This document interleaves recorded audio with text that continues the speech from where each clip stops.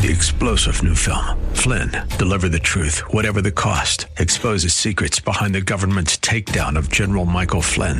Flynn knew what the intel world had been up to. He ordered the first audit of the use of contractors. This set off alarm bells. He told the truth. He was the most dangerous person for Donald Trump to hire. They had to get rid of Flynn. Flynn, Deliver the Truth, Whatever the Cost. Available now. Watch it today. Go to salemnow.com. salemnow.com. Today on Cornerstone Connection with Pastor Gary Hamrick. Real love is calling, listen, truth opens up your eyes. Mercy is waiting for you with every sunrise. Those who allowed the evil influence of their day to take their hearts captive. All these three examples, again, to say this. Jude is saying, fight for the faith. Earnestly contend for the faith. Finish well. Do not allow the evil of your day to influence you. This is what happened with the Israelites. This is what happened with the angels. This is what happened with the people of Sodom and Gomorrah. They allowed the evil of their day to influence them and to turn them away from God. So he gives us those examples.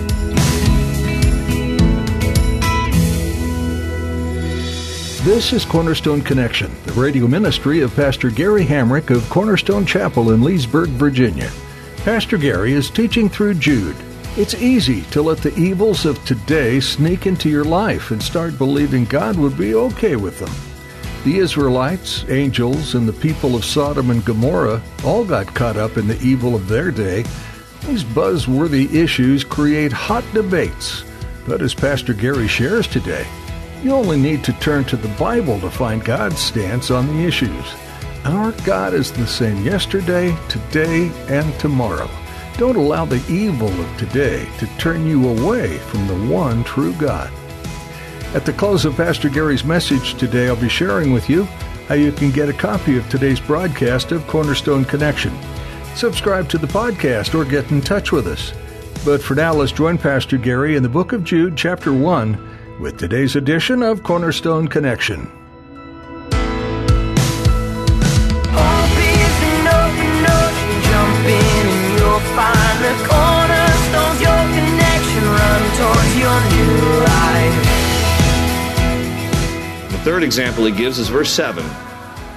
As Sodom and Gomorrah and the cities around them in a similar manner to these, having given themselves over to sexual immorality and gone after strange flesh, NIV uses the word perversion, are set forth as an example, suffering the vengeance of eternal fire. And so the third example he gives from the book of Genesis 18 and 19, is the account of Sodom and Gomorrah. Now, most of you are familiar with what happened in Sodom and Gomorrah.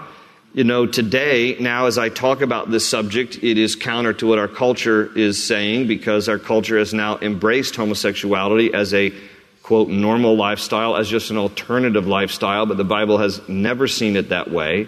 In fact, in the book of Romans, God calls it unnatural. Again, NIV uses the word perversion. New King James here says it's going after strange flesh. This is not the way that God designed relationships to be. He designed a relationship between a man and a woman in a heterosexual relationship.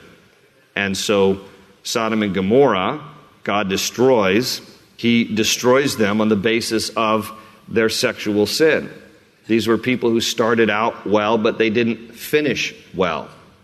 And it was offensive to God.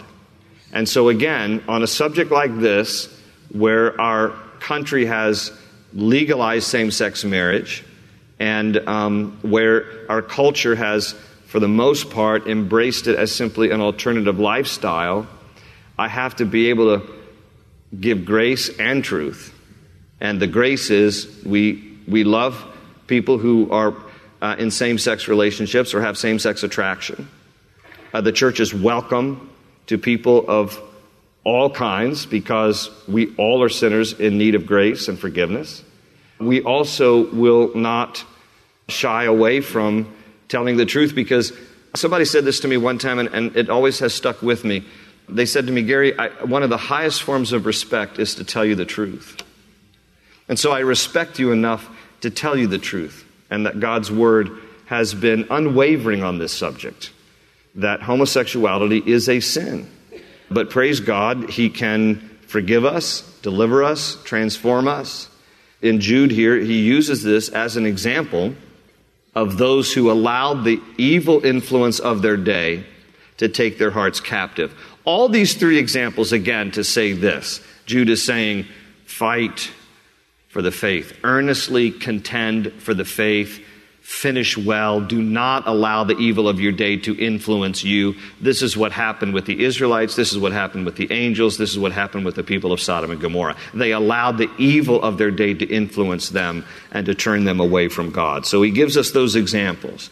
Then in verse 8, he says, likewise, also, these dreamers, here he is talking about these false prophets again, these false teachers, they defile the flesh, reject authority, and speak evil of dignitaries.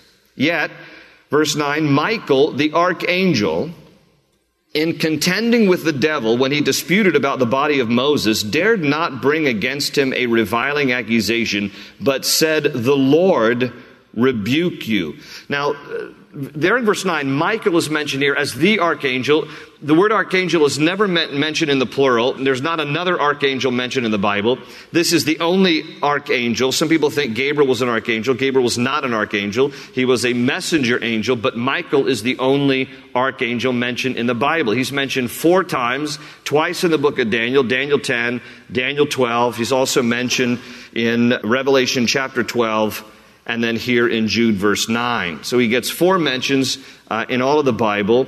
And this is a peculiar verse, I will tell you. It's the whole idea of what does it mean that Michael the archangel was contending, fighting with the devil over the body of Moses. So this is the little that we know. The Bible says in Deuteronomy chapter 34 that Moses was not allowed to go into the promised land. Don't feel sorry for Moses, because it's a beautiful picture, actually, where Moses represents the law. Joshua, his protege, is the one who will lead the people into the promised land. Joshua in Hebrew, it's a contracted form of the name Yahushua. It's the same name that Jesus was given. It is a picture of how the law can never take you into the promised land. It is only through Jesus that you will get there. Okay, it's a beautiful picture. But God took care of Moses. In Deuteronomy 34, 5 and 6, it says that Moses died and God buried him.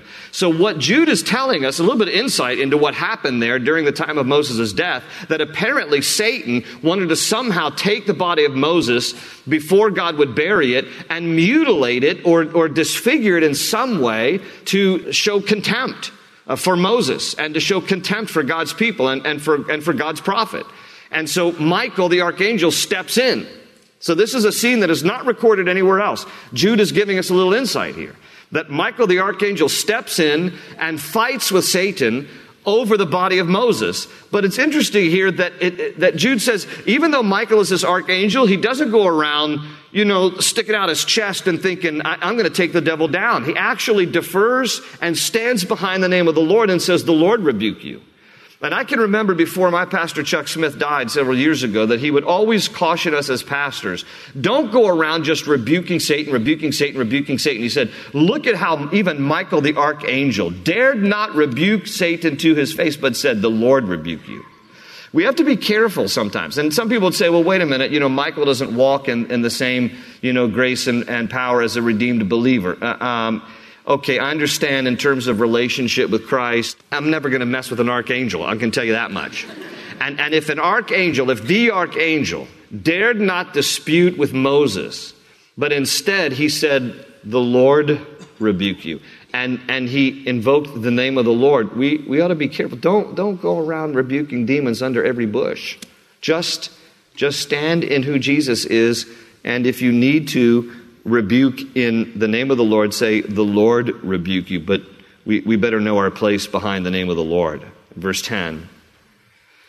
But these speak evil of whatever they do not know, and whatever they know naturally, like brute beasts, in these things they corrupt themselves. Talking again about these false teachers. Woe to them, for they have gone in the way of Cain, have run greedily in the error of Balaam for profit, and perished in the rebellion of Korah. So now what he's going to do is he's going to give 3 examples to indict these false teachers, and he's going to compare them in the Old Testament to Old Testament examples. And the first one he says here is like, they've taken the way of Cain.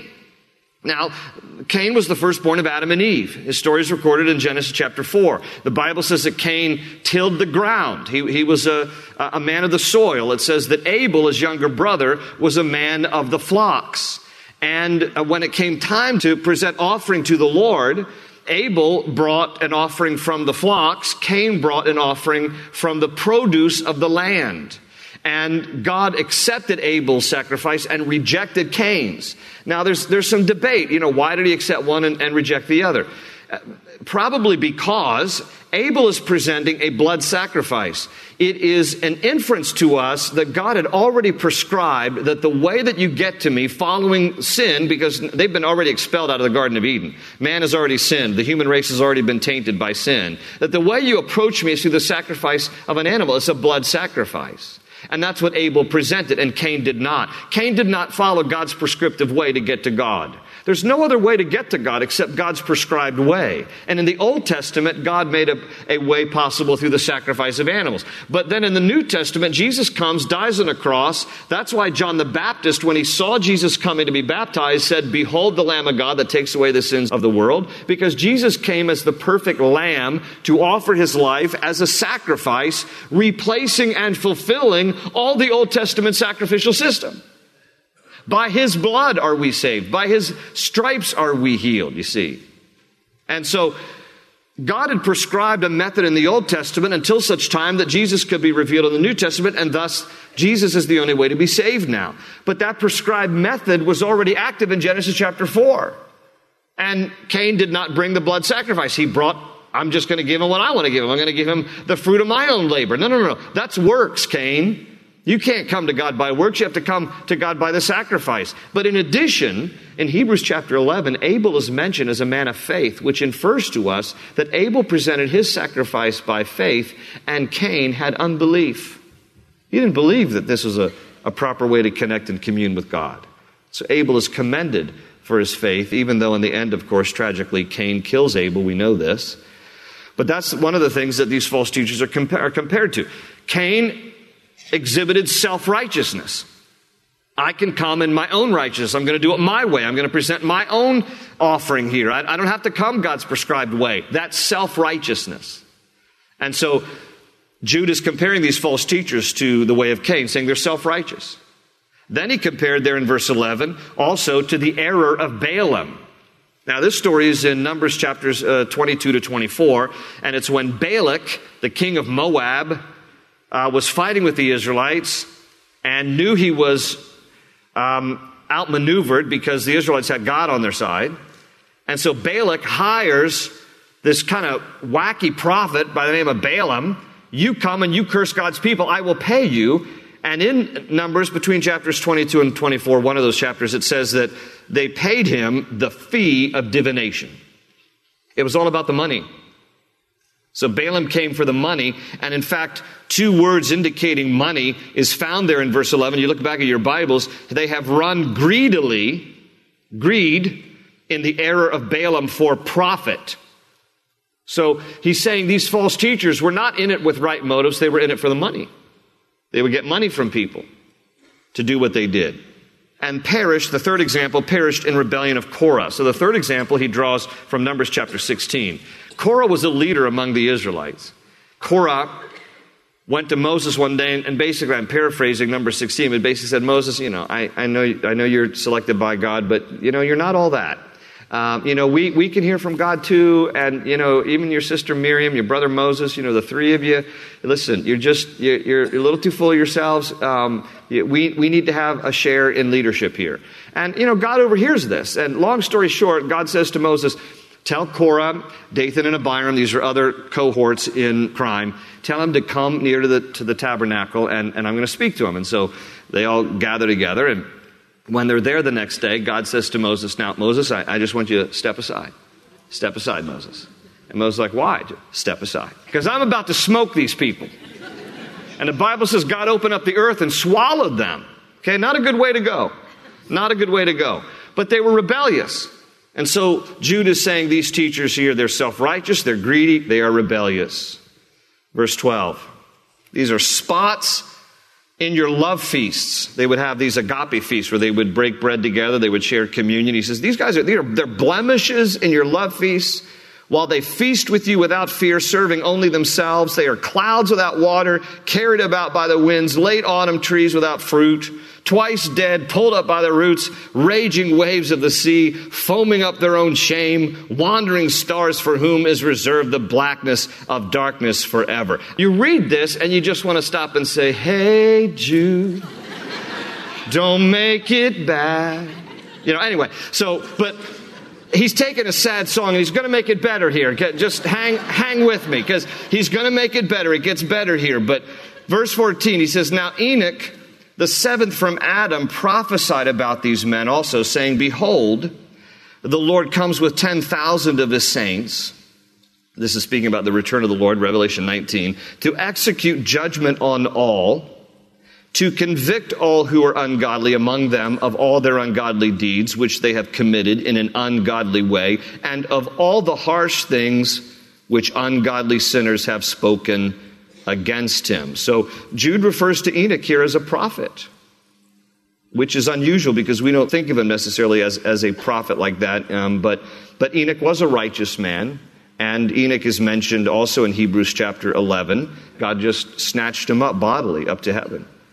But Enoch spoke about judgment coming for false teachers. Verse 16, these are grumblers, complainers. You get the idea what Jude thinks here, right, about all these people. Walking according to their own lusts, and they mouth great swelling words, flattering people to gain advantage. But you, beloved, remember the words which were spoken before the apostles of our Lord Jesus Christ, how they told you that there would be mockers in the last time, who would walk according to their own ungodly lusts. These are sensual persons. We think of sensual as sexual. It doesn't mean it that way in the context. He means these are people who rely on their senses. They're physically minded, not spiritually minded, who cause divisions, not having the Spirit. So he's even saying these people aren't even saved. Now look here, verses 20 to 23, he's going to talk about here's our responsibility, and then he's going to tell us what God's going to do, what God's responsibility is, what God says he will do. But here's our part, verse 20, but you, beloved, building yourselves up on your most holy faith, praying in the Holy Spirit, keep yourselves in the love of God, looking for the mercy of our Lord Jesus Christ unto eternal life. And on some have compassion, making a distinction, but others save with fear, pulling them out of the fire, hating even the garment defiled by the flesh. So basically what he's saying to us here is, listen, we have a responsibility to build ourselves up in our most holy faith. It's important. Read your Bibles, pray, commune with God, connect with him, worship. Guard your hearts, guard your minds, guard your lives, build yourselves up in your most holy faith, praying in the Holy Spirit. Now, there's different interpretations. What exactly does that mean, praying in the Holy Spirit? I believe that this particular passage is a little bit different. Romans 8:26 talks about how the Holy Spirit intercedes for us with groanings that cannot be uttered. Romans 8:26 is speaking about how there are times, and I think most, if not all of us, can relate to this. There are times when you will be so distraught, anxious, fearful, whatever it might be, grieving, you don't even have words. You ever been like that? Where you're just like, your face planted in the carpet, weeping, and you don't even have words, you don't even know how to pray. That's Romans 8:26. The Holy Spirit intercedes for us with groanings that cannot be uttered. The Holy Spirit will translate our thoughts, intentions, emotion, and heart, translate it to the heart of God, and we don't even have to speak. That's Romans 8:26.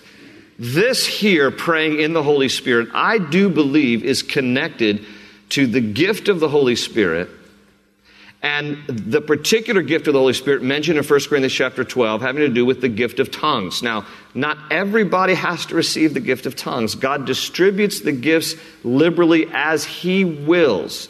The gift of tongues is not the evidence of the baptism of the Holy Spirit. It is an evidence. The evidence of the baptism of the Holy Spirit is 1 Corinthians 13, which is love.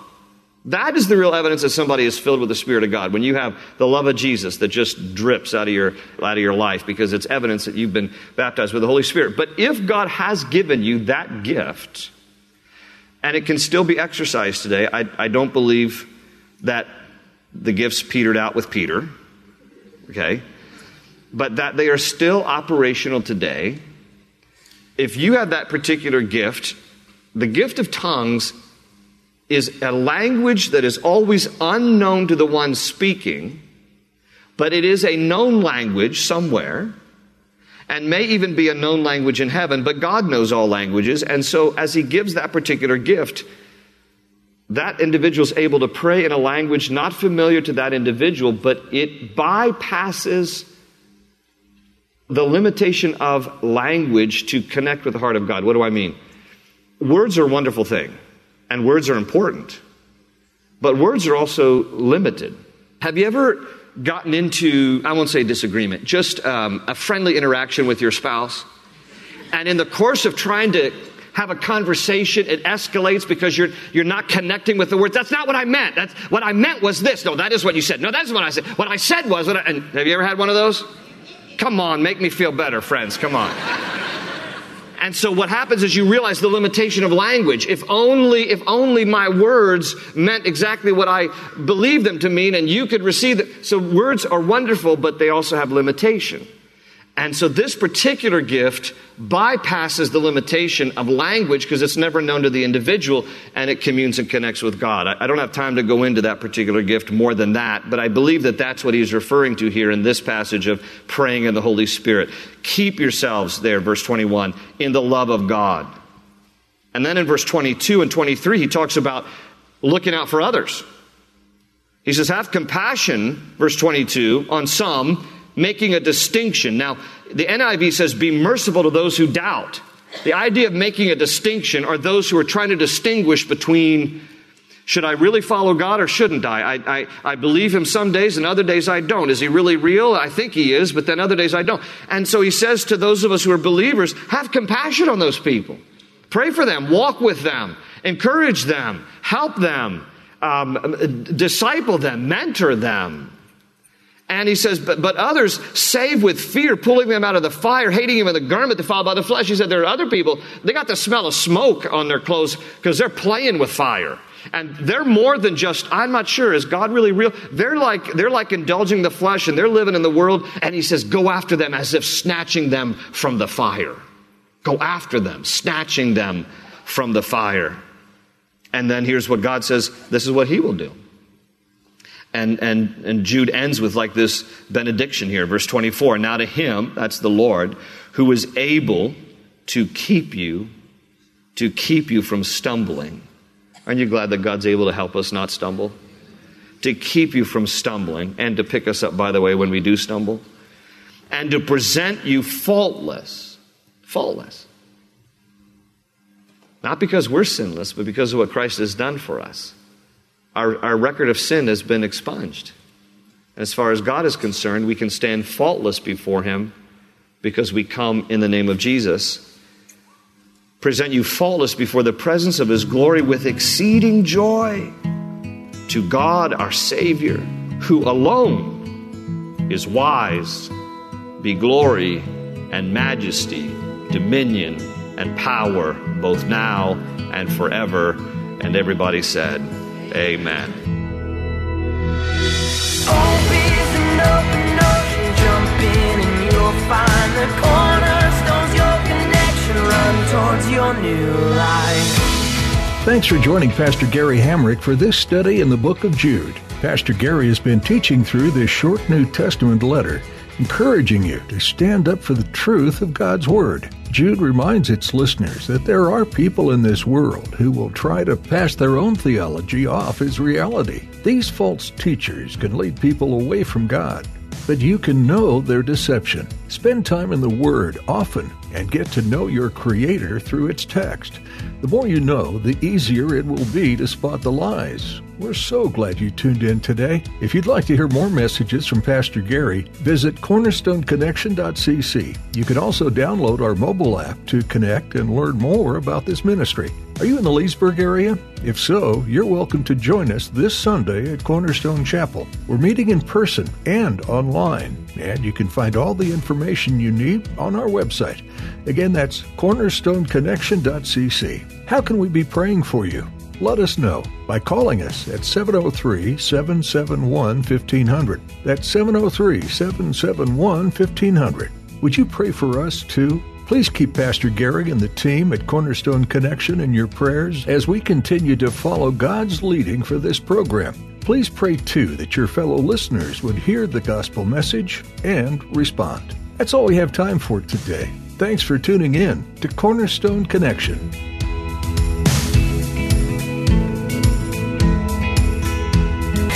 Say you're a wandering soul, that you've got no place to go, but still you know, you're not